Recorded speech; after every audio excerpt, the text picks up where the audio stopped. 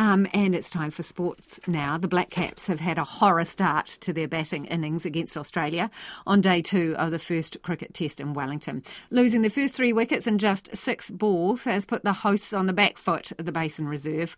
We're joined now by our steely sports reporter Felicity Reid, who is happy to discuss cricket. What has been happening in the cricket today, Felicity?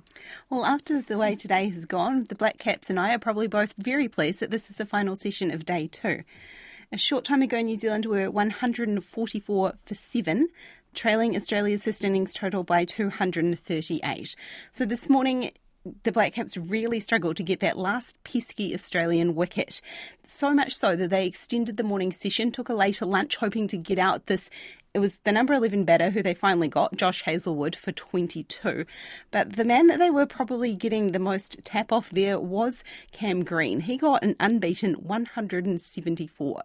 He's batting at 4 for Australia. He'd held on all through yesterday, and as his batting partners had fallen away, and then the Black Caps just couldn't get him this morning.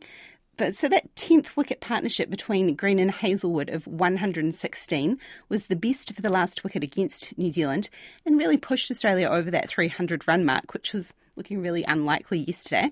But after lunch, the situation really went from a little annoying to atrocious for the Black Caps. As you mentioned, they lost their first 3 wickets for 6 balls. So that was opener Tom Latham out for 5, bowled Mitch Starc. And then New Zealand's leading batter Kane Williamson was next to go in this calamitous run out where he ran directly into his batting partner Will Young. I don't know what they were doing. I think the Black Caps fans may have been hoping to pin this on Mitch Starc, the bowler, during this situation. He was just an innocent bystander. It really was 2 New Zealand batters not looking where they were going and cleaned each other up. So that meant that Williamson was out for a duck. Similarly, Rachin Ravindra, that promising talent that maybe was going to be the one to save us today, he also went out for a duck. So that was 3 top-order batsmen gone really quickly.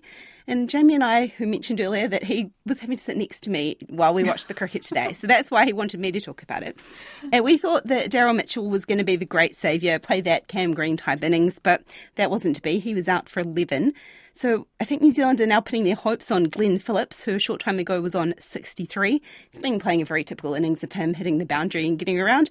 And he's partnered up with Matt Henry, who was on 19. And after Matt Henry's day with the ball yesterday, maybe this is a sign for him. Maybe he'll have a great all-round game.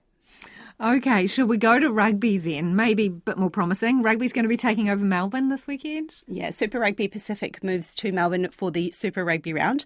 It's not the first time it's been in Melbourne, but this year in particular, it's probably not the location that they would have been expecting, given the financial situation that the Melbourne Rebels find themselves in.